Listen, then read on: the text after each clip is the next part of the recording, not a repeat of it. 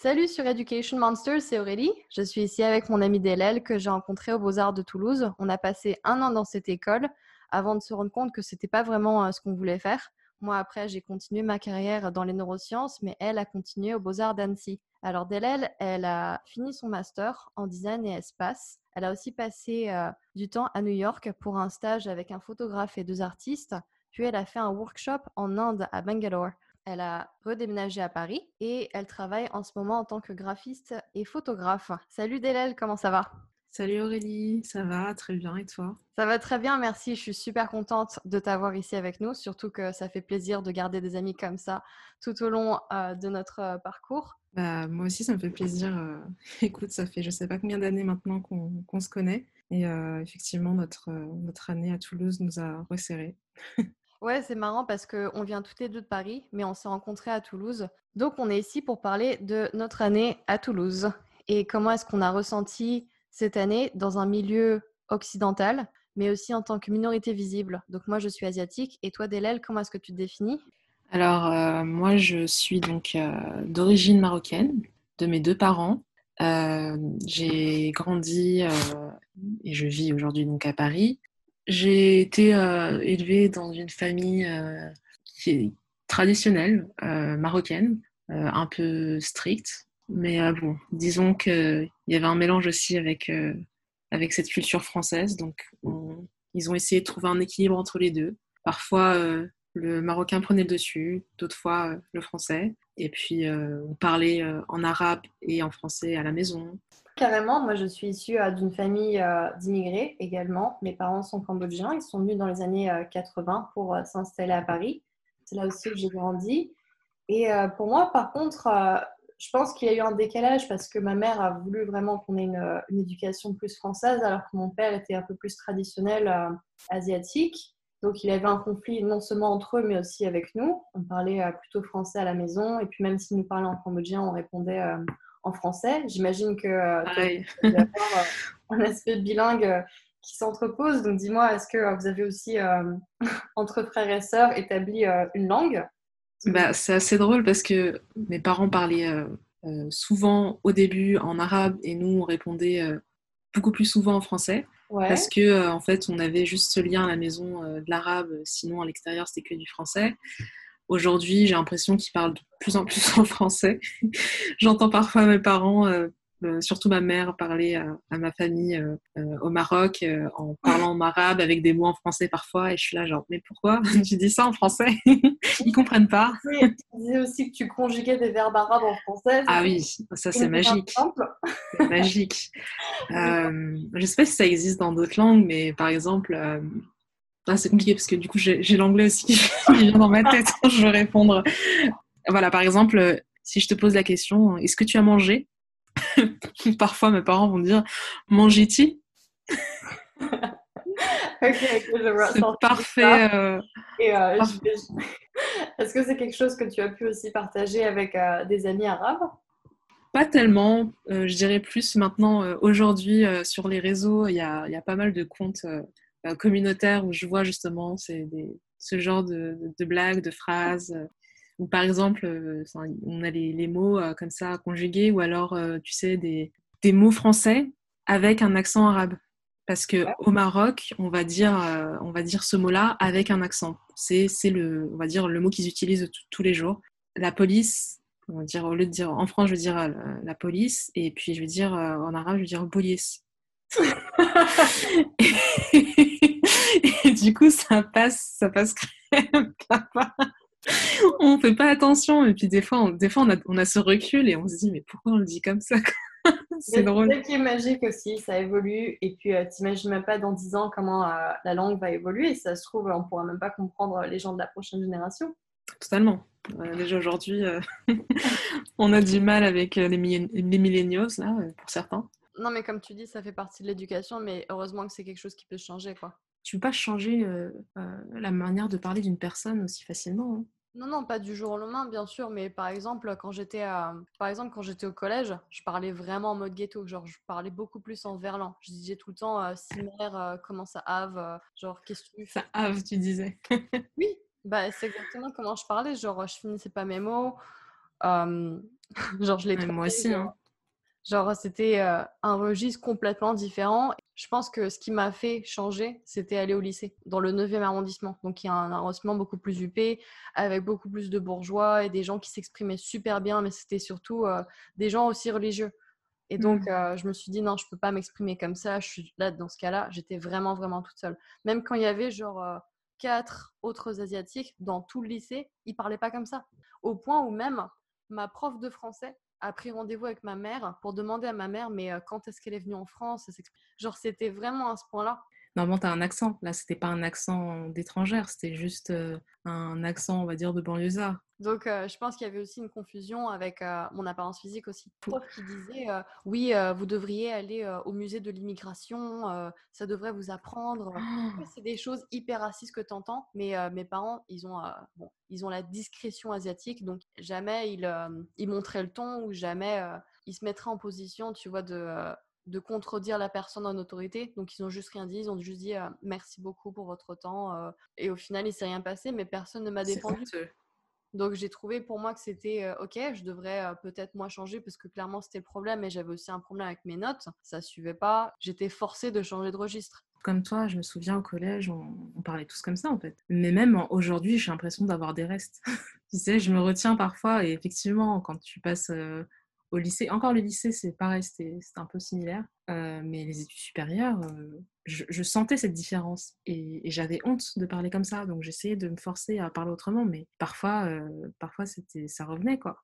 Moi, je pense pas que ça soit un problème tel quel, je pense que c'est plutôt dans la perception des gens parce que ils vont associer banlieusard à pauvre ou mal éduqué alors qu'au final c'est un dialecte. Enfin, je le vois comme un dialecte parce que au final quand les gens peuvent se comprendre et communiquer entre eux, ça fait partie de la communication. Oui, mais bon, tu vois, quand tu veux parler et être comme je te disais, un bon orateur, avoir une belle éloquence, c'est utiliser les bons mots de la langue française et ne pas utiliser du verlan, parce que le verlan, c'est associé à un langage pauvre, tu vois. C'est même plus une question de d'où vient l'origine, c'est vraiment à l'écoute, à l'écrit, enfin, tu vois, même si tous les ans, il y a quelques mots qui entrent au dictionnaire de verlan, on va dire, jamais t'entendras du slang, de la parole de rue au JT, à la télé. C'est pas possible. Non mais je me demande si c'est pas en train de changer. Ça dépend Bah, aussi. je n'ai jamais entendu le Jean-Pierre Pernaut dire wesh, bonjour, cher téléspectateur. Un petit wesh en début de journal, ce serait trop drôle. C'est sûr, et dire peace à la fin. Non, mais est-ce que tu es d'accord que ça change par rapport au domaine dans lequel tu es? Même par exemple pour tes fringues, genre pour tes vêtements, il y avait un ami qui m'avait dit écoute, j'ai un entretien d'embauche demain. Et puis je lui ai dit oh, qu'est-ce que tu vas porter? Et lui, il m'a sorti bah, tu sais, dans mon domaine, c'est pas hyper important ce que tu portes. Il faisait des sciences environnementales. Donc pour lui, c'était un job pour aller dans les champs et ensuite collecter soit des fleurs ou des restes d'animaux. Pour lui, il m'avait expliqué que un pantalon kaki, tu mets un polo et c'est la façon dont tu te présentes à un entretien. Parce que si tu mets un costume cravate, là, ça montre que tu es en dehors de ton environnement. Genre, ça montre Bien sûr. que tu peux pas aller dans les champs ou que tu veux pas te salir. Donc, ça montre une autre personnalité de toi. Donc, t'es pas forcément bon de parler dans tous les milieux formels. Genre, je pense que si tu vas, par exemple, dans le milieu de la danse, est-ce que c'est aussi important de bien t'exprimer et d'avoir les mots que si tu allais par exemple dans un entretien où tu es éditeur d'un journal. Revenons donc à notre conversation. Parlons de Toulouse et de l'école d'art. Ok. Donc ouais, en parlant de ce qui s'est passé il y a 10 ans, de notre année à l'école d'art. Donc Rocambolesque. c'est ça. Alors dis-moi, positif ou négatif? Bah, positif pour notre rencontre. Ouais, je suis d'accord. Comment est-ce que tu en es venu à étudier l'art? Je suis passée par pas mal d'interrogations et de formations avant de rentrer aux Beaux-Arts, mais à partir du moment où j'ai découvert un peu mon attrait pour la déco, le design, j'ai voulu faire une école d'art. Donc je me suis inscrite en prépa, puis je suis arrivée à Toulouse en première année avec toi aux Beaux-Arts. Ok, alors juste pour mettre les choses en perspective, en France, pour arriver aux Beaux-Arts, il faut avoir passé le concours. Il faut aussi avoir préparé un projet personnel, passé devant un jury, et là, il sélectionne à peu près 80 étudiants par année sur 400. Mais avant cela, pour préparer notre projet personnel, on a fait des classes préparatoires. Donc moi, j'étais à Paris, dans une école au centre. Et toi, est-ce que tu peux nous parler un peu de cette expérience à l'école préparatoire? Alors moi je me souviens très bien, j'ai adoré cette prépa. C'était pas la même que la tienne, mais c'était sympa parce qu'il y avait vraiment une préparation, différentes écoles, donc différentes sections, que ça soit le design, le graphisme, la photo, la gravure, beaucoup de pratiques différentes.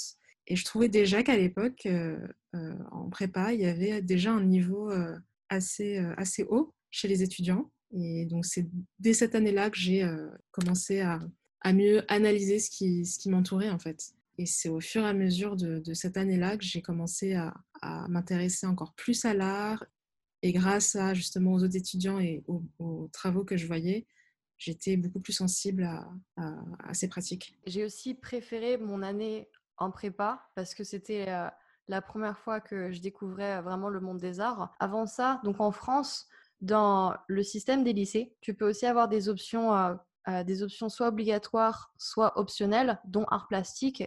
J'ai fait ça en terminale, ouais, j'avais une très très bonne note d'ailleurs pour mon bac. Après, je pourrais pas t'en dire plus parce que c'était il y a très très longtemps et Ok, moi dans mon cadre de prépa, en tout cas, j'ai travaillé sur un projet dont je me souviens très bien. C'était les prisons sociales. Et je pense que j'avais une grosse influence de ma famille parce que je me sentais un peu emprisonnée dans mon cadre social, aussi dans un nom que tu n'as pas choisi, mais aussi dans une culture. Je ne savais pas vraiment où j'allais ni comment me définir. Et c'était une prison sociale parce que je pensais que les autres me définissaient. Et j'ai aussi travaillé sur les thèmes des écoles comme prison sociale. Et j'ai aussi joué beaucoup sur les chiffres et les nombres. J'ai bien aimé l'aspect, comme tu dis, un peu varié, de pouvoir découvrir plein de matières comme la photo, la sculpture. On avait aussi des cours de modèles nus. Ça, c'était hyper intéressant parce que chaque semaine, on avait un modèle différent qui faisait des pauses. On avait aussi des sorties dans le cirque où on pouvait dessiner des acrobates. Et je trouvais ça intéressant parce qu'au cirque, tu peux aussi parler aux artistes et eux aussi, c'est une forme d'art, sauf qu'ils l'utilisent un peu plus avec leur corps, alors que nous, c'était plus du dessin à l'époque. Mais c'est quelque chose que j'ai complètement perdu quand je suis arrivée aux Beaux-Arts de Toulouse parce que on n'avait aucune structure. Moi, en tout cas, de mon côté, j'étais frustrée parce que les cours étaient là, mais en fait, tu pouvais soit venir, soit pas venir. Il n'y avait pas vraiment d'horaire non plus. Il y avait quelques cours théoriques comme histoire du cinéma et ah oui, un cours d'anglais avec il y un avait prof. philosophie aussi, je crois. Mais je vois ce que tu veux dire dans le laisser-aller des étudiants. Enfin, c'est vraiment moins strict que d'autres écoles.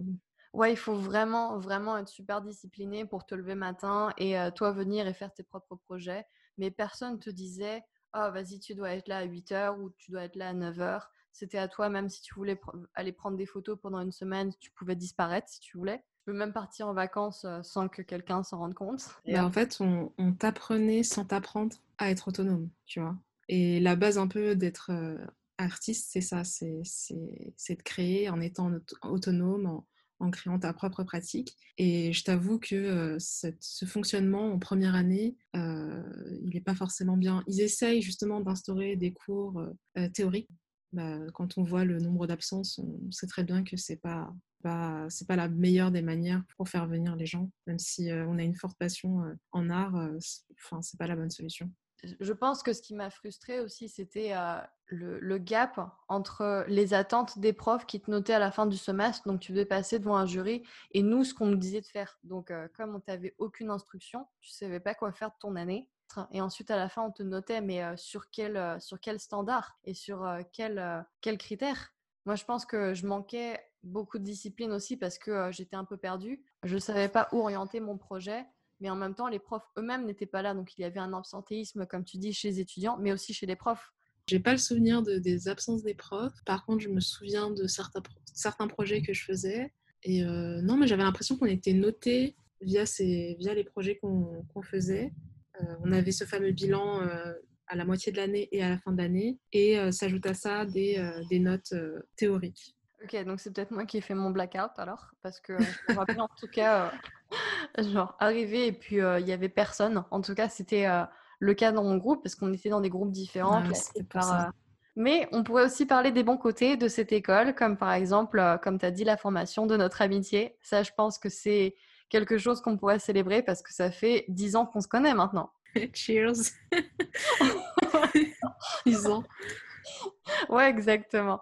Donc ça fait 10 ans qu'on se connaît. On s'est jamais vraiment perdu de vue. Je pense qu'on a grandi dans des continents séparés, puisque après, je suis partie aux États-Unis pour étudier les neurosciences, mais on a toujours gardé contact. Et en fait, on avait toujours cette envie de savoir, toi, je pense, ce qu'on faisait aux Beaux-Arts. Et puis nous, on avait tellement hâte d'entendre tes nouvelles aventures américaines. C'est sûr que moi, je suis partie, j'ai fait un 360 degrés et je me suis redirigée vers une voie scientifique qui n'avait rien à voir avec ce que je faisais avant. Après, quand tu regardais les boulots que tu faisais aux Beaux-Arts, c'était vachement des choses qui étaient liées aux scientifiques. Donc, c'est pas anodin, hein. Moi, je Ouais, trouvais ça assez intéressant que tu travailles sur cet aspect-là en art. ouais, exactement. Je pense que j'avais une fascination pour les sciences, mais j'avais jamais eu la confiance pour me lancer vraiment dans une filière scientifique. Donc, au lycée, moi, j'ai fait un bac littéraire, mais c'était un peu plus par défaut parce que vraiment, j'avais une prof de maths insupportable qui n'aidait personne à part les gens qui arrivaient vraiment. J'avais genre 3 de moyenne. C'était juste pas possible pour moi même d'imaginer faire une carrière scientifique. Et comme tu disais, ouais, aux Beaux-Arts, moi, j'avais fait une série de photographies sur des bactéries que j'ai fait grandir dans des boîtes de pétri fermées pour qu'elles puissent se développer. Et j'ai fait un projet là-dessus sur l'aspect organique, mais aussi le vivant, sur le vivant. Donc, faire grandir des mycoses, mais il y a aussi des insectes. Moi, je trouve ça, juste pour revenir sur le fait que tu as fait une section L, en France, c'est tellement impensable de se retrouver dans une filière scientifique juste après, surtout justement dans la recherche. Enfin, tu peux pas, il faut absolument avoir des notes en maths et chimie et bio assez élevées pour pouvoir se permettre de s'inscrire dans une école, dans la fac en scientifique. Donc ça, je trouve ça assez bien qu'aux États-Unis, tu as cette possibilité-là. Mais encore une fois, c'est aussi le système d'éducation. Je pense pas que ça soit vraiment la faute des profs parce que eux, ils font vraiment leur job. Non, non, c'est pas la faute des profs, hein, c'est le système. Ouais, et nous aussi, on a des idées préconçues des matières scientifiques par rapport aux matières littéraires. Donc, c'était vraiment le stéréotype de soit tu allais en S, donc en matière scientifique, parce que tu étais bon, parce que tu étais un geek ou parce que tu savais pas quoi faire et que tu étais quand même bon. Donc, tu n'allais pas te fermer les portes en allant en L. Mais au contraire, si tu vas en L, soit tu as vraiment des aspirations de carrière comme journaliste ou prof de français. L'image que j'avais, c'était vraiment soit t'avais la tête sur les épaules et t'allais en sciences, soit t'étais quelqu'un de rêveur et tu voulais aussi être un peu rebelle, donc t'allais en littéraire. Et moi, j'avais ce côté rebelle-là, parce que forcément, l'adolescence, ça aide pas avec les hormones, mais j'avais le côté, bon, on va essayer de sortir du moule le plus possible. Et après, c'est pour ça que les arts, pour moi, c'était une évidence. Il fallait que je sorte du système où on te notait. Et puis, j'avais aussi la mauvaise conception de voir que les notes, c'était relié à l'estime de soi. Donc, moins tu avais de notes et moins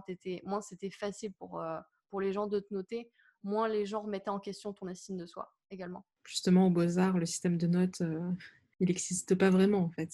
Ouais, il est C'est... arbitraire. C'est Ouais. vraiment bizarre parce que c'est limite même un peu une corruption de si vraiment t'es pote avec le prof, là il te connaît bien, là il pourra t'aider plus. Mais moi, dans mon groupe où l'absentéisme des profs était assez élevé, je connaissais pas mon prof et j'avais pas non plus de questions parce que j'ai l'impression que lui non plus il savait pas ce qu'il faisait là. Je pense que c'est assez compliqué aussi pour les profs de gérer. Enfin, en même temps, c'est leur boulot, hein, mais, mais je pense qu'il y a une certaine incompréhension parfois entre les élèves et les professeurs. Effectivement, je pense que des fois, il y a une certaine préférence, une attirance ou même du favoritisme pour des élèves. Et puis, si tu n'as pas forcément confiance en toi ou tu as du mal dans ton travail et que tu n'oses pas aller le voir, je pense que ce sera jamais le professeur qui viendra taper à ta porte. C'est toujours à toi de faire le premier pas. On n'a pas forcément conscience de ça dès le départ, tu vois. Mais est-ce que tu as remarqué, est-ce que c'est vraiment une coïncidence aussi que les profs ils vont plus être amis avec des locaux? Et en tout cas, moi, ce que j'ai vécu, puisque on venait de Paris, mais je me sentais un petit peu plus étrangère par rapport à ce milieu-là. Honnêtement, le côté pro-sudiste, je l'ai pas ressenti, mais je vois ce que tu veux dire parce que ouais, il y avait peut-être une attirance, une sympathie envers les étudiants qui venaient de Toulouse. Ouais, moi je l'ai peut-être vécu un petit peu plus. Il y avait, tu te rappelles, deux Chinois dans notre section et Ouais. souvent les profs et les autres personnes me mettaient un peu dans la même case qu'eux. Mhm. C'était assez dur parce que moi je suis née en France, j'ai toujours vécu en France. Je comprenais pas pourquoi tout d'un coup on me disait que j'étais plus française, quoi. On m'associait avec ces deux Chinois qui étaient très gentils d'ailleurs. Il y avait vraiment rien de mal contre eux, ils étaient très talentueux. Le truc, c'est qu'il y avait même un prof à la fin de son cours, après qu'il ait expliqué un peu ses directives et comment ça marchait. Il est venu vers moi et puis il m'a dit est-ce que tu as compris? Et je lui ai dit bah oui, pourquoi? Puis il m'a dit ah non, non, je voulais être sûre que tu comprennes le français. Et moi, c'est quelque chose qui m'avait choquée. C'est quelque chose. Ignorance. Oui, c'est quelque chose que j'ai pas entendu à Paris. Hmm. Et peut-être que je suis pas assez sortie de la France et peut-être que c'était pas méchant du tout. Et je pense que j'appréciais qu'il venait vers moi pour être sûr que voilà, je sois pas larguée. Alors déjà, il y a ce stéréotype de ok, t'es asiatique donc t'es chinois. Alors, ensuite, je pense que le problème venait aussi du fait que, enfin, c'est pas un problème, mais beaucoup d'étudiants asiatiques venant de Chine et même de Corée, c'est souvent Chine et Corée, ils viennent en France aux Beaux-Arts pour parfaire leur formation en art. Et donc, je pense que par automatisme, il s'est dit que toi aussi, tu venais de Chine et que tu ne savais pas bien parler français, au lieu de connaître un peu plus ses étudiants. Ouais, ouais, ça c'est ça qui est dommage, c'est que ouais, il y a une catégorisation avant même de me connaître, ils m'ont déjà mis dans une boîte, ils m'ont déjà qualifié, ils m'ont déjà donné un nom. Et je sais pas, est-ce que tu as vécu la même chose? C'est comme quand j'étais en Inde, c'était assez drôle parce que j'avais à cette époque-là les cheveux assez longs et je me faisais souvent des nattes. Et physiquement, en fait, quand on me voit, on a vraiment du mal à savoir aussi de quelle origine je suis. Et mon prénom n'aide pas. Donc, du coup, en Inde, bah, les gens me prenaient pour une indienne, en fait. Et on me parlait en hindi ou enfin, le dialecte du sud. Et je leur disais, mais non, non, je suis française. Et en fait, on me riait au nez. On me disait, non, c'est pas possible. Et j'insistais, on ne croyait pas. Soit ils pensaient que j'étais indienne et que je vivais à l'étranger, donc du coup je ne savais pas parler hindi, mais il fallait que soit je dise à la fin, bon, je suis d'origine marocaine. Là, il y avait un petit, ah ok, peut-être, je comprends. Sinon, Et est-ce qu'il y a des moments où ça t'a aidé dans ton voyage de te dire, tiens, c'est un avantage que je ressemble à des locaux? pour, euh, pour avoir un prix local, mes amis me demandaient de venir en première et je commandais le tuk-tuk. Je rentrais à l'intérieur, je disais juste la destination, je négociais le prix et puis après mes amis venaient. Donc du coup, bah, le chauffeur, il pouvait pas augmenter le prix, quoi. À partir du moment où moi j'avais fixé le prix, c'était OK. Et ça s'est arrivé plusieurs fois. Pareil, quand je devais acheter par exemple des aliments, je savais que ma copine qui est blanche et blonde aux yeux bleus, bah, clairement elle aura un prix beaucoup plus élevé. Et alors que moi, si je venais, je l'achetais avant elle, bah, je l'avais au prix des locaux. Donc ça, parfois ça peut servir, mais c'est très rare. Et selon les endroits où tu voyageais, est-ce que les gens te prenaient pour une personne d'une autre nationalité ou est-ce que c'était vraiment propre à l'Inde? Bah, c'est comme aux États-Unis, moi, les premières personnes qui m'ont parlé, elles m'ont parlé en espagnol. Je passais pour une Mexicaine, on me disait ah, you look like a Mexican. Du coup, je me dis bon, ok. C'est hyper intéressant parce que tu disais avant que les gens ne pouvaient pas cibler tes origines, mais en plus que ton prénom n'aidait pas. Donc comment est-ce que tu te présentais? C'est drôle parce que, en fait, avant cette année aux Beaux-Arts, je disais mon prénom comme ça s'écrit. Toute mon enfance, toute ma jeunesse, on m'a appelée Dalal. Parce que mon prénom s'écrit D-A-L-A-L. Mhm. Et en fait, cette année, si justement j'étais avec donc des étudiants étrangers qui avaient donc des prénoms avec des sonorités complètement différentes de ce qu'on avait l'habitude d'entendre. Et donc, je voyais les étudiants se battre un peu pour qu'on dise leur nom, qu'on les dise bien, quoi, le plus juste possible. Et puis, en fait, ça m'a fait tilt, quoi. Je me suis dit, mais en fait, toute ma vie, on prononce mal mon prénom. Donc, ça m'a fait un électrochoc. Je me suis dit, c'est pas possible, en fait. Moi aussi, je dois juste me battre pour mon identité et dire que oui, en fait, moi, je m'appelle Delel et il faut le dire comme ça, en fait. Ouais, ouais, Pourquoi carrément. eux, ils viennent Ouais, et c'est même pas absolument. leur langue maternelle et pour le dire vulgairement, ils se cassent le cul pour qu'on dise bien leur prénom. Et moi qui suis française, les gens ne se posent même pas la question de comment on le prononce. Ouais, c'est sûr. Et puis, ça aide pas si on les corrige pas, absolument. C'est quelque chose, c'est dommage qu'on ait à se battre pour ça aussi, mais on peut pas. C'est vrai que les gens ne peuvent pas lire non plus dans les pensées des gens en se disant, bon, ça se trouve, ça se prononce pas comme ça, est-ce que je le prononce bien? Après, à partir du moment où c'est un prénom rare et que tu t'intéresses un peu à la personne, Mhm. peut-être, oui, de prime abord, tu vas lire le prénom, tu vas le lire tel quel, ok. Mais bon, à la suite, je pense que si, effectivement, il faut aussi reprendre les gens. Mais Ouais, surtout que c'est pas très difficile à prononcer, Delel. non, non, j'ai eu pas mal de problèmes avec ça, avec certains Ah profs. bon? Oh oui. Donc, ils les ont bien écorchés, comme il le fallait. Et encore aujourd'hui, quoi, j'ai des profs dans donc, ma seconde école où j'étais qui me disaient, qui disaient mon prénom, soit Delal, Dalé, enfin tout sauf Dalel, quoi. Pourtant, c'est Ouais. c'est pas si compliqué que ça. Non, et puis c'est même, genre, c'est même un minimum de respect pour la personne de bien prononcer son prénom parce que c'est quelque chose qui l'identifie. Ouais, bien sûr, c'est un minimum d'effort, quoi. Parce que moi, j'ai eu cette expérience aux États-Unis où c'est là où j'ai fait mes études, au final, en sciences, et que les gens ne pouvaient pas prononcer Aurélie. Et du coup, ils me demandaient à chaque fois, est-ce que tu as un surnom? Et puis je leur disais, ben non, C'est typiquement américain quand même.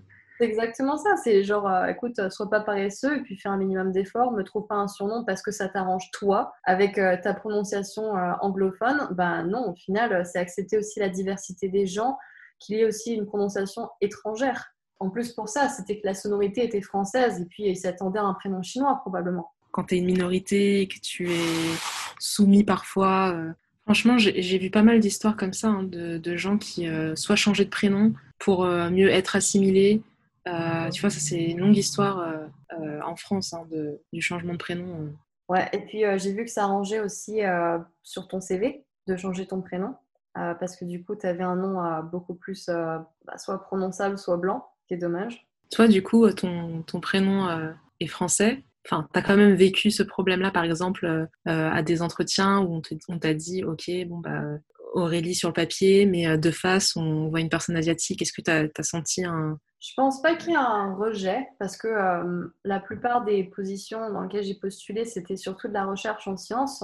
Donc souvent, les milieux un peu plus éduqués ont plus de sensibilité par rapport au racisme et à pas trop dévoiler des préférences raciales.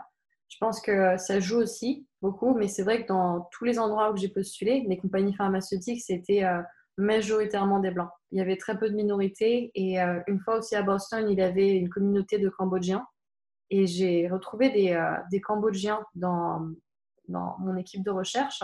Et eux aussi, ils avaient des prénoms occidentalisés. Occidentaux?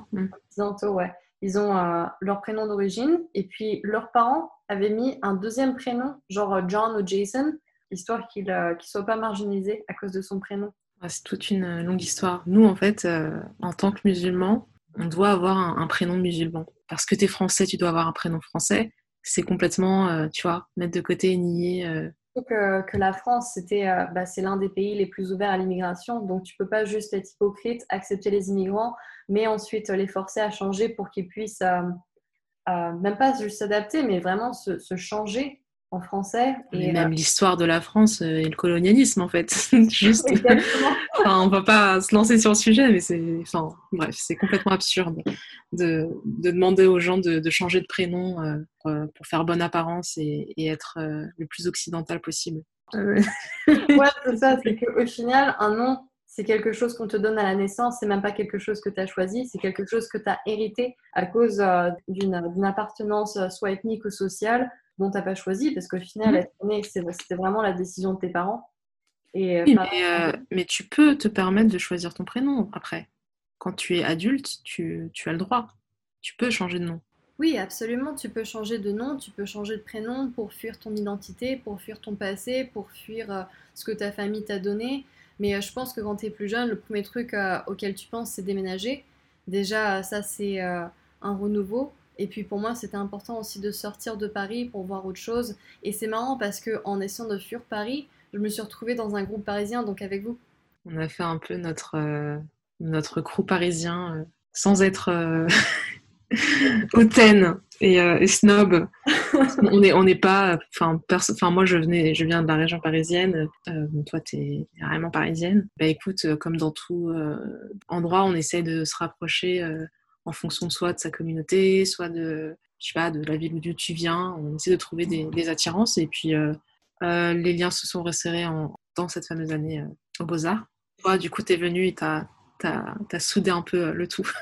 Moi, j'étais dans le groupe, dans un autre groupe, bref, et j'arrivais pas à m'entendre avec ces gens-là. C'était pas par faute, c'était pas pour, c'est pas parce que j'avais pas essayé, mais j'ai trouvé que c'était des gens un peu plus fermés d'esprit qui me jugeaient un peu plus sur. Je sais même pas si c'était mon accent parisien, le fait que je parlais vite ou le fait que je m'habillais peut-être différemment. Mais j'arrivais pas à m'intégrer aussi bien qu'avec vous. Du coup, genre, j'ai même fait l'effort de surpasser l'emploi du temps pour justement être avec vous. Mais je me souviens plus, il y avait autant de gens du Sud. Il y avait vraiment beaucoup de gens dessus. Ah, je me souviens même pas. C'est vrai que les affinités viennent, comme tu dis, par rapport aux gens qui se ressemblent, soit de mentalité, soit de communauté, de préférence. Peut-être, oui. Et maintenant, est-ce que tu penses avoir un regard différent sur le Sud, sur ton expérience et comment tu as été il y a 10 ans? Non, disons que c'était ma première année où j'étais indépendante. Je sortais de chez mes parents. J'habitais en CTU et à je sais plus combien de kilomètres de Paris. Très très loin. 700, 800, je sais plus. Écoute, oui, effectivement, la ville était complètement différente. On avait un rythme de vie différent. C'était plus chill. Bon, disons les choses. On a passé notre année aussi à. Je pense que honnêtement, même si on pourrait dire beaucoup de choses de la ville, on avait aussi un regard un peu plus débutant dans la vie, disons qu'on n'avait pas non plus tout pour nous équiper, pour affronter une nouvelle ville. Personne ne nous a préparés. Moi, honnêtement, j'ai voyagé un peu avec mes parents, mais c'était beaucoup de sorties au Club Med. C'était pas vraiment des vacances culturelles, donc j'avais un peu moins le recul. J'avais un peu moins de recul sur ça et sur comment aborder les gens, ne pas trop les juger et tout ça.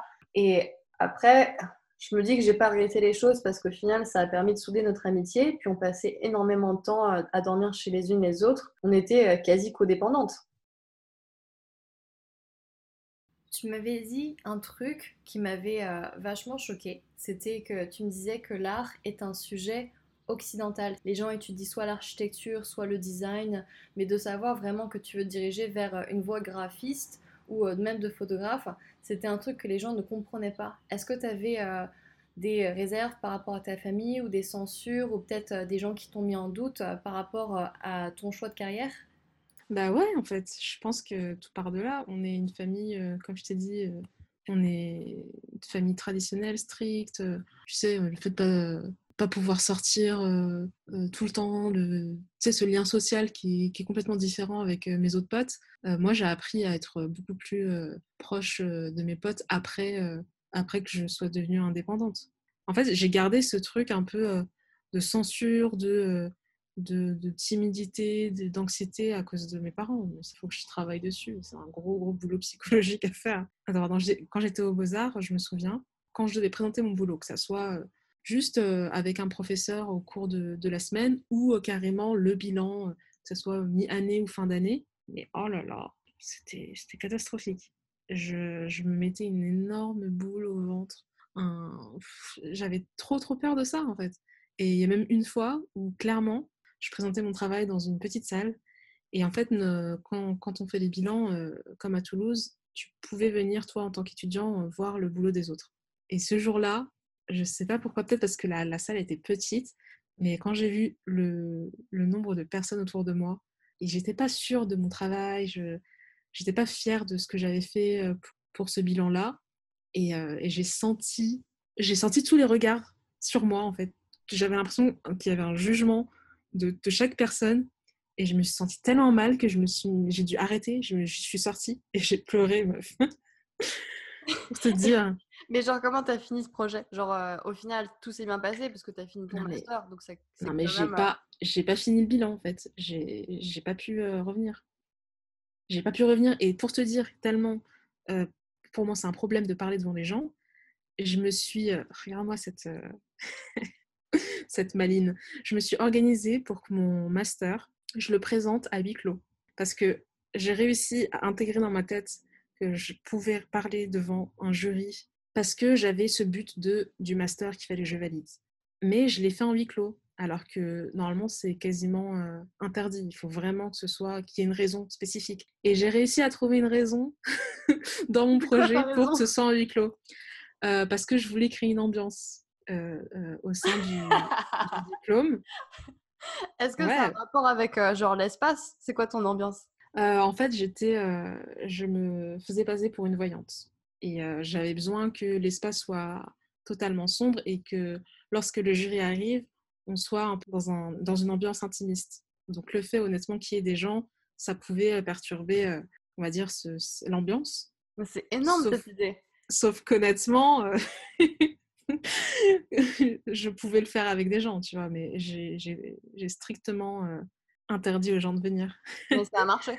Ça a marché. Ça a marché, juste, je me souviens à la fin, un des jurys m'avait demandé pourquoi c'était à huis clos et je lui ai répondu ça en disant bah, c'était pour créer une ambiance de cabinet de voyance.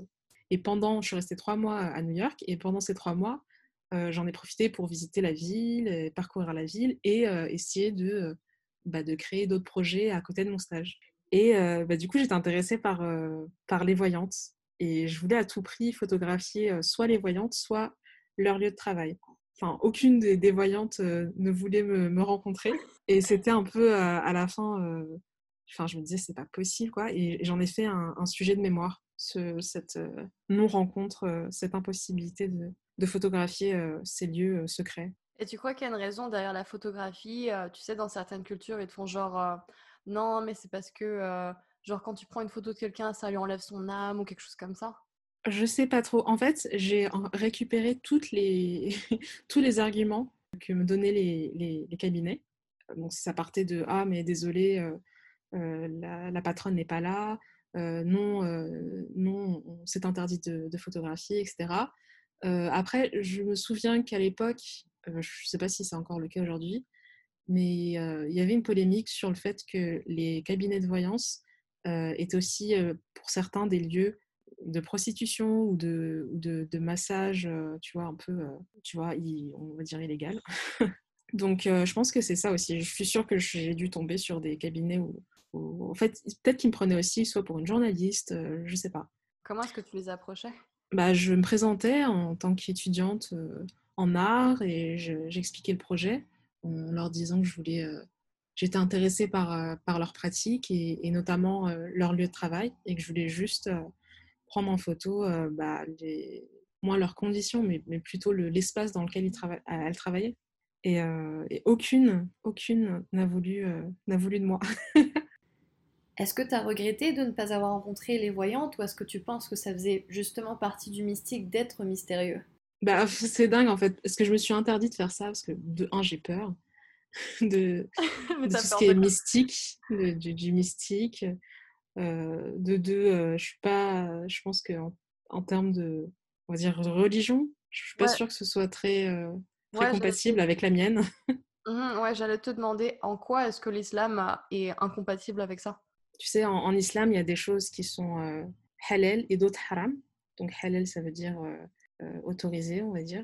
Et haram, c'est interdit. Et donc, des pratiques, on va dire, mystiques, c'est, tu vois, c'est faire appel à des entités autres que celles de la religion musulmane, tu vois.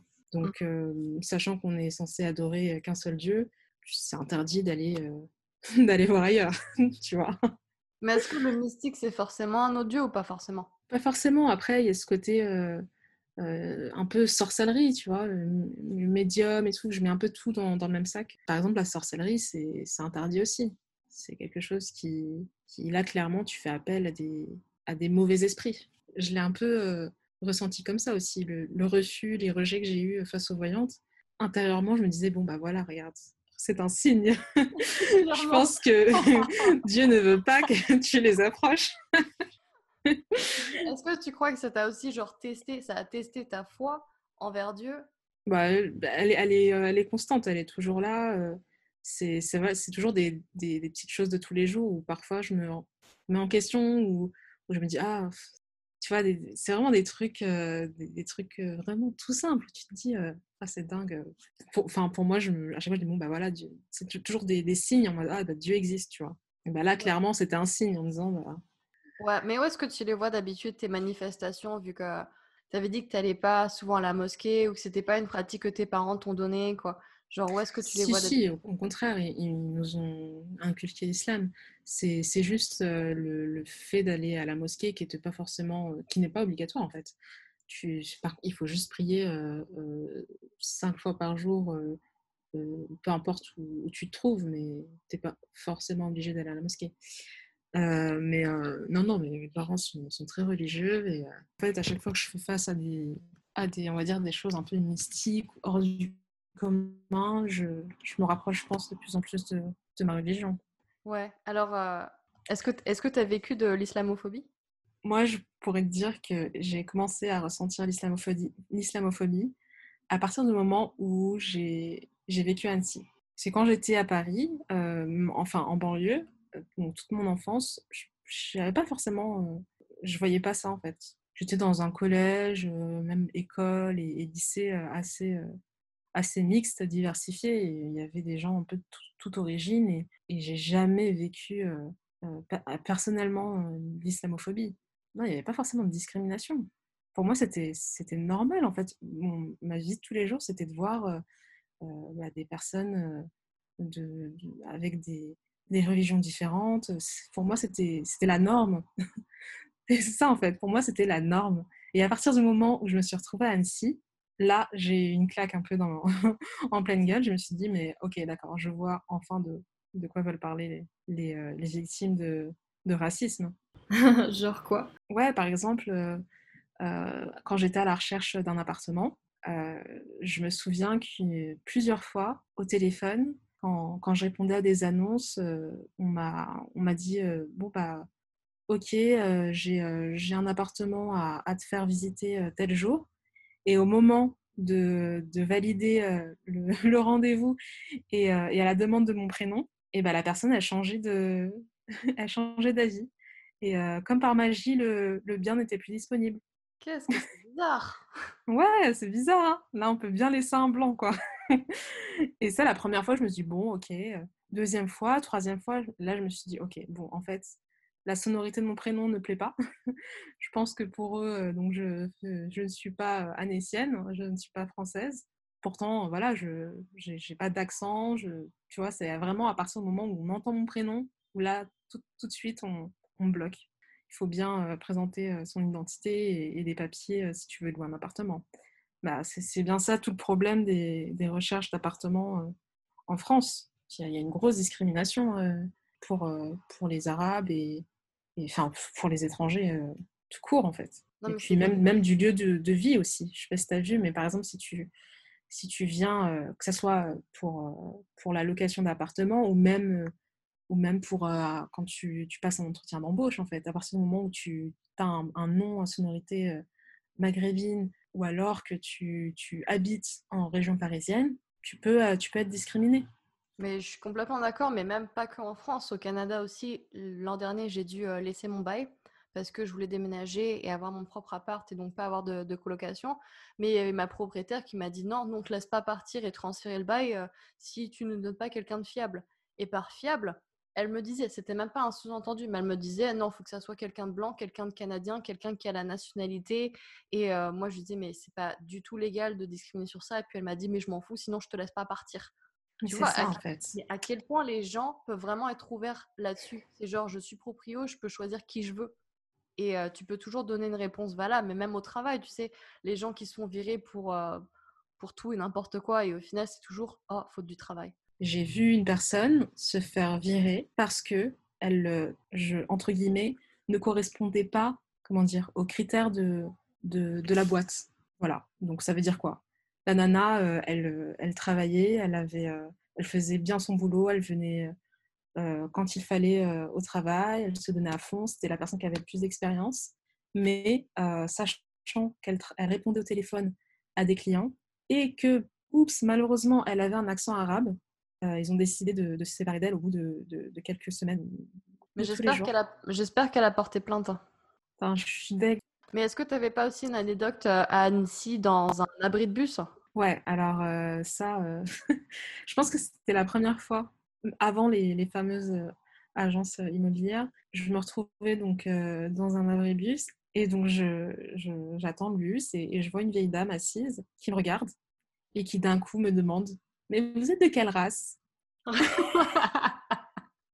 et je suis restée à bouche bée à un moment donné et puis je lui ai dit: Mais vous trouvez pas que c'est pas le bon terme déjà? On s'adresse pas à des gens comme ça?» Et genre même pas bonjour, comment ça va? Ah non, non, pourquoi faire? Pourquoi faire? Et du coup, elle me repose la question. Et du coup, pour l'embêter, je réponds: «Bah, je suis française». Et là, elle se lève et elle commence à s'énerver, à parler toute seule en me disant «Oui, oui, français, français, oh bien sûr, moi aussi je suis française, hein, et tout le monde devient français. Oui, oui, bien sûr, on y croit tous. Si toi c'était française, moi qu'est-ce que je suis?» Et voilà. Elle commence à parler comme ça super fort. Et je vois en plus des gens me regarder qui du coup aussi attendaient le bus. Et, enfin, moi j'étais en train de rigoler intérieurement et en même temps je me disais mais c'est pas possible. J'étais pas énervée mais je trouvais ça tellement absurde en fait. Je trouvais ça absurde et en fait à un moment donné je me suis retournée et je voyais que les gens me regardaient et personne ne parlait, tu vois. Et ça en fait c'est ce qui m'a le plus choquée. Et les personnes qui te regardaient, est-ce que tu crois qu'elles étaient en accord avec la vieille dame? Je sais pas honnêtement. Ils ont mis des œillères quoi. Ou alors une autre anecdote. Donc je me suis retrouvée dans un entretien pour un boulot qui était alimentaire. J'arrive à la fin de l'entretien, tout se passe bien. La personne me demande quelle origine est mon prénom. Et je trouve ça tellement fou. Et je lui réponds d'origine libanaise. Parce que effectivement mon prénom n'est pas d'origine marocaine. Et, et donc ça me faisait bien plaisir de lui répondre ça. Donc elle s'est imaginé tout un univers, tout un truc exotique sur le Liban. Elle a commencé à me parler du Liban. Ah voilà, j'ai des amis au Liban, blablabla. Donc j'acquiesçais, je souriais et je suis partie. Mais je trouve ça dingue en fait. Ouais, C'est, du coup, ça donne pas envie de travailler avec ces gens-là qui sont limités d'esprit, mais qui aussi vont déjà te juger dès le premier abord par ton nom ou par ta gueule. Mais moi, j'oserais pas en fait lui demander Non, moi non l'origine de plus. son prénom. À quel moment en fait? Quel est le. On se connaît pas en fait. C'est pas Surtout pour, le lieu. C'est pas du tout professionnel. Non, mais je suis restée un peu abasourdie par cette histoire, hein. Honnêtement, des fois j'y pense et je me dis, c'est plus possible. La prochaine fois qu'on me pose cette question en entretien d'embauche, je me casse en fait. c'est ça. C'est plus possible, je ne supporte plus moi ce genre de phrases. Enfin, Oui, mais surtout que jamais, nous, on irait vers un Marie ou un Joseph et lui faire bon, il vient d'où ton nom? bah, pour eux, c'est une évidence, tu vois. Ouais, voilà, mais c'est un truc je veux dire, c'est un truc du privilège blanc, c'est que eux, ils ont pas ça en retour, mais jamais ou jamais on leur demande tu viens d'où? Et si même la personne fait ben de France, bah tu pourras pas lui faire bah d'où de France? Mais genre non, non, tes ancêtres. Non, non, pas toi là, tes ancêtres. Mais ça me rappelle l'histoire de Grainerie. Ouais, juste pour le remettre en contexte, Grindery, c'est l'histoire d'Isabelle Balkany qui a été filmée dans sa mairie à Levallois-Perret. Et on la voit en fait se faire masser par quelqu'un qui ne veut pas se montrer devant la caméra, qui est asiatique. Et elle l'appelle Grindery, mais à longueur de journée. Et tout le monde a trouvé ça raciste, mais elle s'est vraiment défendue. Elle a dit: je trouve tout ça totalement débile que l'on sorte cet extrait. Le racisme, on ne sait pas ce que c'est à Levallois-Perret. Elle dénie carrément le racisme. Pour elle, c'était une amitié.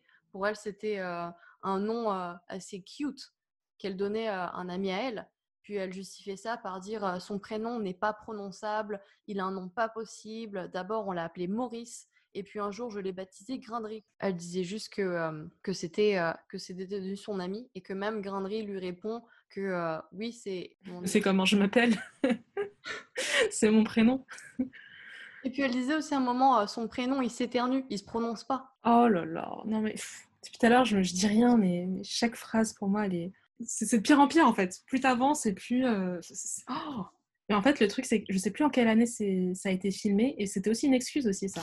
Leur défense était oui oui non mais c'était une autre époque. C'est un peu l'excuse de beaucoup de racistes aujourd'hui, hein. Quand on leur ressort des vidéos ou des faits, on leur dit ah non mais tu sais avant Avant, on avait le droit de dire ça. C'était pas raciste. Aujourd'hui, Oui. ça l'est, mais pas avant. Ouais, et qu'en plus, elle dit c'était Chirac qui nous avait demandé de prendre des boat people dans les villes. Du coup, ça, ça lui donne la justification pour l'appeler Grindry.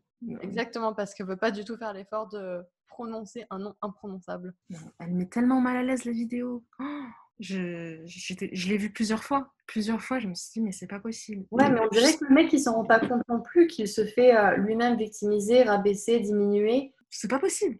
Bah, tu sais, même à l'école en prépa, je me rappelle, et ça c'était en 2009-2010, je me faisais appeler Pec Citron.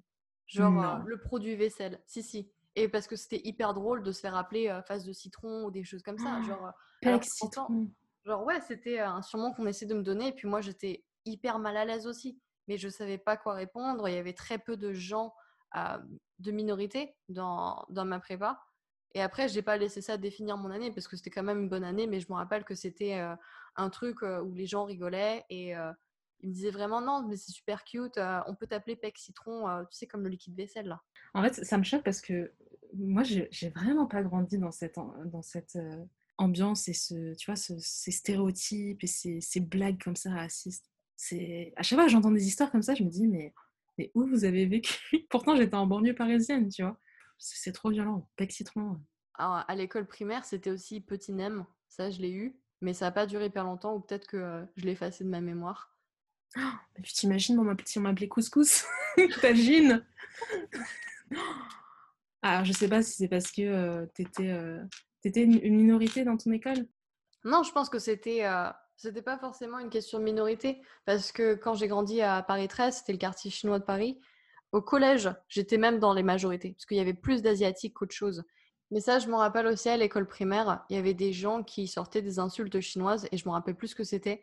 Mais ça avait aussi un rapport avec les fantômes. Genre, on t'appelait espèce de fantôme. Genre, c'était dit en chinois. Et puis, je pense que les gens comprenaient quand eux, ils parlaient chinois. Mais moi, je comprenais pas. Mais après, on m'a dit plus tard, ça veut dire fantôme. Et c'était Ah, c'est vraiment intéressant ça. l'insulte entre les enfants, quoi. C'était la pire insulte. Ouais. Ah ouais. Là, tu vois, c'est encore un truc mystique là. Tu vois, je suis sûre que ça fait peur. Mais j'ai l'impression que dans certaines cultures, enfin dans certains pays, langues et cultures, les insultes, elles sont beaucoup plus violentes qu'en France. Mais je pense que c'est hyper contextuel parce que tu vois au Québec, nous nos insultes, elles viennent des mots d'église parce que l'église a eu un moment beaucoup trop de pouvoir dans le gouvernement. Donc les gens pour se révolter, ils étaient en train d'utiliser tabernacle, calice, Christ, tous les mots d'église pour insulter les gens. Alors qu'en France, tout était lié sur ta race, sur ta mère. C'était complètement différent. Et donc, je pense que les gens n'ont pas vécu la même histoire et les gens ne sont pas insultés par la même chose. Genre, moi, si on me sort un mot d'église, je serais en mode OK. Mais encore. Genre, je vais peut-être rigoler, quoi. Mais pour eux, c'est un truc grave. Dire genre, oh, mais je suis en tabernacle. Pour dire, vas-y, je suis grave en colère. Moi, je vais juste être en mode, bah, Bah, c'est drôle parce qu'au Maroc, par exemple, il y a plein d'insultes. Je suis vraiment nulle à ça, je pourrais pas t'en dire beaucoup, mais il y en a une qui, pour moi, me choque tellement. Si je te la traduis, ça veut dire que Dieu te donne le cancer. waouh. Tu vois le niveau de violence? Surtout le cancer, c'est tellement spécifique. C'est genre, non, pas le sida ou l'Alzheimer, c'est vraiment le cancer. Ouais, je sais qu'en France, jamais t'entendrais ça dans une conversation. C'est trop hardcore. Et là, franchement, c'est un exemple. Après, moi, je parle arabe, mais j'ai encore pas mal de lacunes et il y a beaucoup de choses que je comprends pas. Et j'ai pas un haut level d'insultes en arabe. Mais celui-ci, en tout cas, je les comprends. Et d'ailleurs, en parlant de violence comparée à différentes cultures, est-ce que tu peux nous parler du bâton? Ça, c'est vraiment la culture vraiment orientale, africaine. J'inclus le Maghreb dans l'Afrique, bien sûr. Cette punition corporelle, ça fait partie de l'éducation.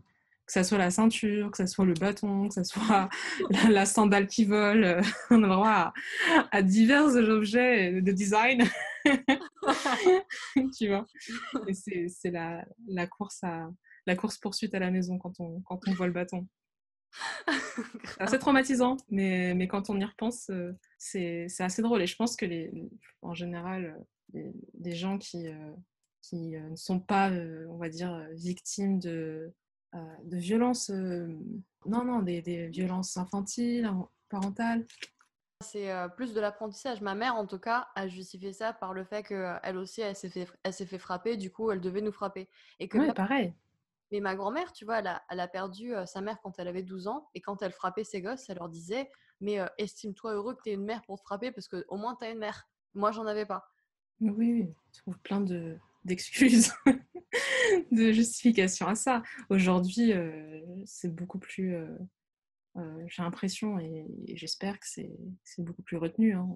Il y a moins ce diktat du bâton et de la punition corporelle, hein. Je pense Mais que c'est vrai que ça fait partie on va dire, d'une éducation un peu ancestrale et ouais, traditionnelle. ouais. Et c'est sûr que maintenant, les mentalités ont changé et que même les gens punissent. Tu sais, il y a une amende, je crois, l'amende de la fessée. Ouais, mais je crois que c'est maintenant interdit ouais, de donner une fessée. Bah, mais même en vrai, en France, je connais pas bien l'histoire, mais oui, les gens ont aussi subi des violences corporelles quand ils étaient petits. Après, je pense que ça s'est moins répandu que dans les autres cultures, ou du moins ça s'est limité au fur et à mesure des années. Mais je sais pas si par exemple à l'école, moi j'ai toujours mes parents qui me racontent souvent ces histoires de ah mais vous avez de la chance, vous à l'école, c'est super facile. Nous on a vraiment des devoirs beaucoup plus importants que vous. Le niveau il est beaucoup plus élevé. Si tu faisais pas tes devoirs, ou si tu faisais une bêtise, bah, nous, on se faisait taper par le professeur. Donc vous avez vraiment de la chance, hein, vous vous rendez pas compte de la chance que vous avez. Mais surtout il y a plein de gens qui pensent que c'est pas forcément une chance, mais c'est une perte aussi de respect, de hiérarchie vers les plus vieux. Ah oui, ça clairement. On se retrouve avec deux écoles, deux générations différentes. Pour eux, le respect des anciens, il est primordial. Et puis même dans la culture, je pense que c'est aussi pareil en Asie. Le respect des anciens, il est extrêmement important. En Occident, il l'est un peu moins, il faut le dire. Par exemple, les maisons de retraite, ça n'existe pas beaucoup au Maroc. Quand tu vieillis, tu vis avec tes enfants et tes petits-enfants. Tu restes dans la famille. On ne te laisse pas aller seul dans une maison de retraite. Ça, c'est vraiment un concept occidental. Absolument, même en Asie, c'est des grandes maisons d'ailleurs, et puis tu vis tous enfin, tu vis dans la même baraque et jamais tu pars de ta baraque. Ouais, d'où le respect des anciens, du fait de vivre ensemble avec différentes générations. Donc, tu respectes l'ancien qui a vécu plus de choses que toi. C'est censé être la sagesse. On a souvent peur de ces personnes-là. Tu réponds pas à ces personnes. Enfin, il y a beaucoup, beaucoup de règles instaurées autour de la personne la plus ancienne de la famille, ça c'est sûr. Ouais, et je trouve ça intéressant, comme tu dis, il y a pas le concept des maisons de retraite, mais même en Asie, il n'y a pas non plus le concept des babysitters. Tu avais toujours aussi un membre de la famille qui s'occupait des gosses pendant que toi, tu allais travailler. Et en même temps, ça renforce les liens aussi avec ta famille. C'est que j'ai été aussi gardée par ma grand-mère quand j'étais plus petite, mais ensuite, dès que j'ai commencé à partir, dès que j'ai commencé à avoir plus d'indépendance, là, j'ai eu plus trop de liens avec ma grand-mère. C'est fou. C'est toi qui prenais plus le contact avec ta grand-mère ou bien ça s'est fait comme ça naturellement, ta grand-mère ne te contactait plus? Non, non, ça s'est fait naturellement, mais dans le sens où il n'y avait plus un besoin de la personne âgée. Tu sais, les personnes âgées ont aussi ce rôle d'enseigner aux plus jeunes quand les parents, eux, sont là pour soit se reproduire, soit pour gagner de l'argent. Bah, tu as la sagesse des grands-parents qui ont aussi un rôle pour les plus petits. Ouais, moi, je ne pourrais pas vraiment te dire la même chose de mon cas parce qu'on a vécu seul en France avec mes parents et donc mes frères et sœurs. Et je voyais mes grands-parents uniquement en été au Maroc. Mais oui, je rejoins l'idée au moins du moins de la famille qui garde de tes enfants. Après, aujourd'hui, quand je vois un peu comment font les jeunes marocaines qui ont été scolarisées, qui ont un travail, aujourd'hui, elles font appel soit des nounous, slash femmes de ménage. C'est en général ça, voilà. Quand tu peux te permettre de vivre, par exemple, tu sais, dans les grandes villes comme Casablanca, tu as souvent les deux parents qui travaillent et donc l'enfant qui est gardé par la nounou femme de ménage. Et en fait, tu grandis. C'est pas, en général, c'est pas juste la babysitter qui vient, qui change souvent. c'est limite une personne qui fait partie de ta famille. Elle a sa chambre. Et ça, c'est pareil, c'est aussi un concept qui est différent. En France, on est très... voilà, c'est une employée, elle a un salaire, elle a sa famille à côté, il y a une certaine distance, elle fait son travail et puis basta. Il n'y a pas ce lien comme ça. Mais donc, est-ce que ça veut dire que cette personne ne se marie pas parce qu'elle est super loyale à sa famille d'accueil? Alors, soit la personne, à partir du moment où elle se marie, donc pour le coup, elle part et donc tu as une nouvelle nounou qui vient à sa place, soit pendant un temps, elle reste travailler dans la maison, oui. Après, pour le coup, après, elle va vivre avec son mari le soir et elle revient travailler en journée chez la famille. Et est-ce que cette personne a le droit d'avoir une main sur les enfants, genre de frapper les enfants? Ouais, je pense que ça fait partie de l'éducation de la culture marocaine. Je pense que c'est peut-être aussi le cas Tunisie et Algérie. Je pense que c'est le cas, ouais. Oui, après, c'est toujours, je pense, bienveillant. Mais c'était jamais une raclée qui m'assommait. Ok, Delel, je pense qu'on va se diriger vers la fin de l'épisode. Je te remercie beaucoup d'être une invitée sur mon podcast et j'espère te revoir bientôt. Et moi aussi, ça me fait plaisir de rejoindre ton podcast et c'est super d'avoir cette idée de parler de l'éducation et tous les sujets dont tu abordes. Je trouve ça super cool. Est-ce que tu aurais un dernier conseil pour nos auditeurs sur l'éducation multiculturelle? Je pense que le dialogue c'est super important justement entre les cultures et du coup de pouvoir partager tu vois, son expérience avec d'autres, c'est vachement essentiel et ça permet de sortir un peu de l'ignorance. Super conseil. Allez, à bientôt. À bientôt Aurélie. Si vous avez aimé le podcast, je vous invite à partager vos commentaires sur ma page Education Monsters. C'est education-monsters.com. Et vous pouvez également soutenir mes projets sur l'éducation culturelle en faisant des dons mensuels sur ma page Patreon. Le lien est juste en dessous. Si vous faites un don, vous pourriez avoir votre nom sur un de mes articles ou mon podcast. Vous pourriez également choisir le thème de mon nouvel article ou du nouveau sujet de mon podcast. Vous pouvez également me contacter si vous avez besoin de cours de français ou d'anglais. J'utilise la plateforme italki et encore une fois le lien est en dessous. Vous pouvez aussi m'envoyer un message si vous voulez faire partie de mon podcast et avoir un épisode. Allez, bisous!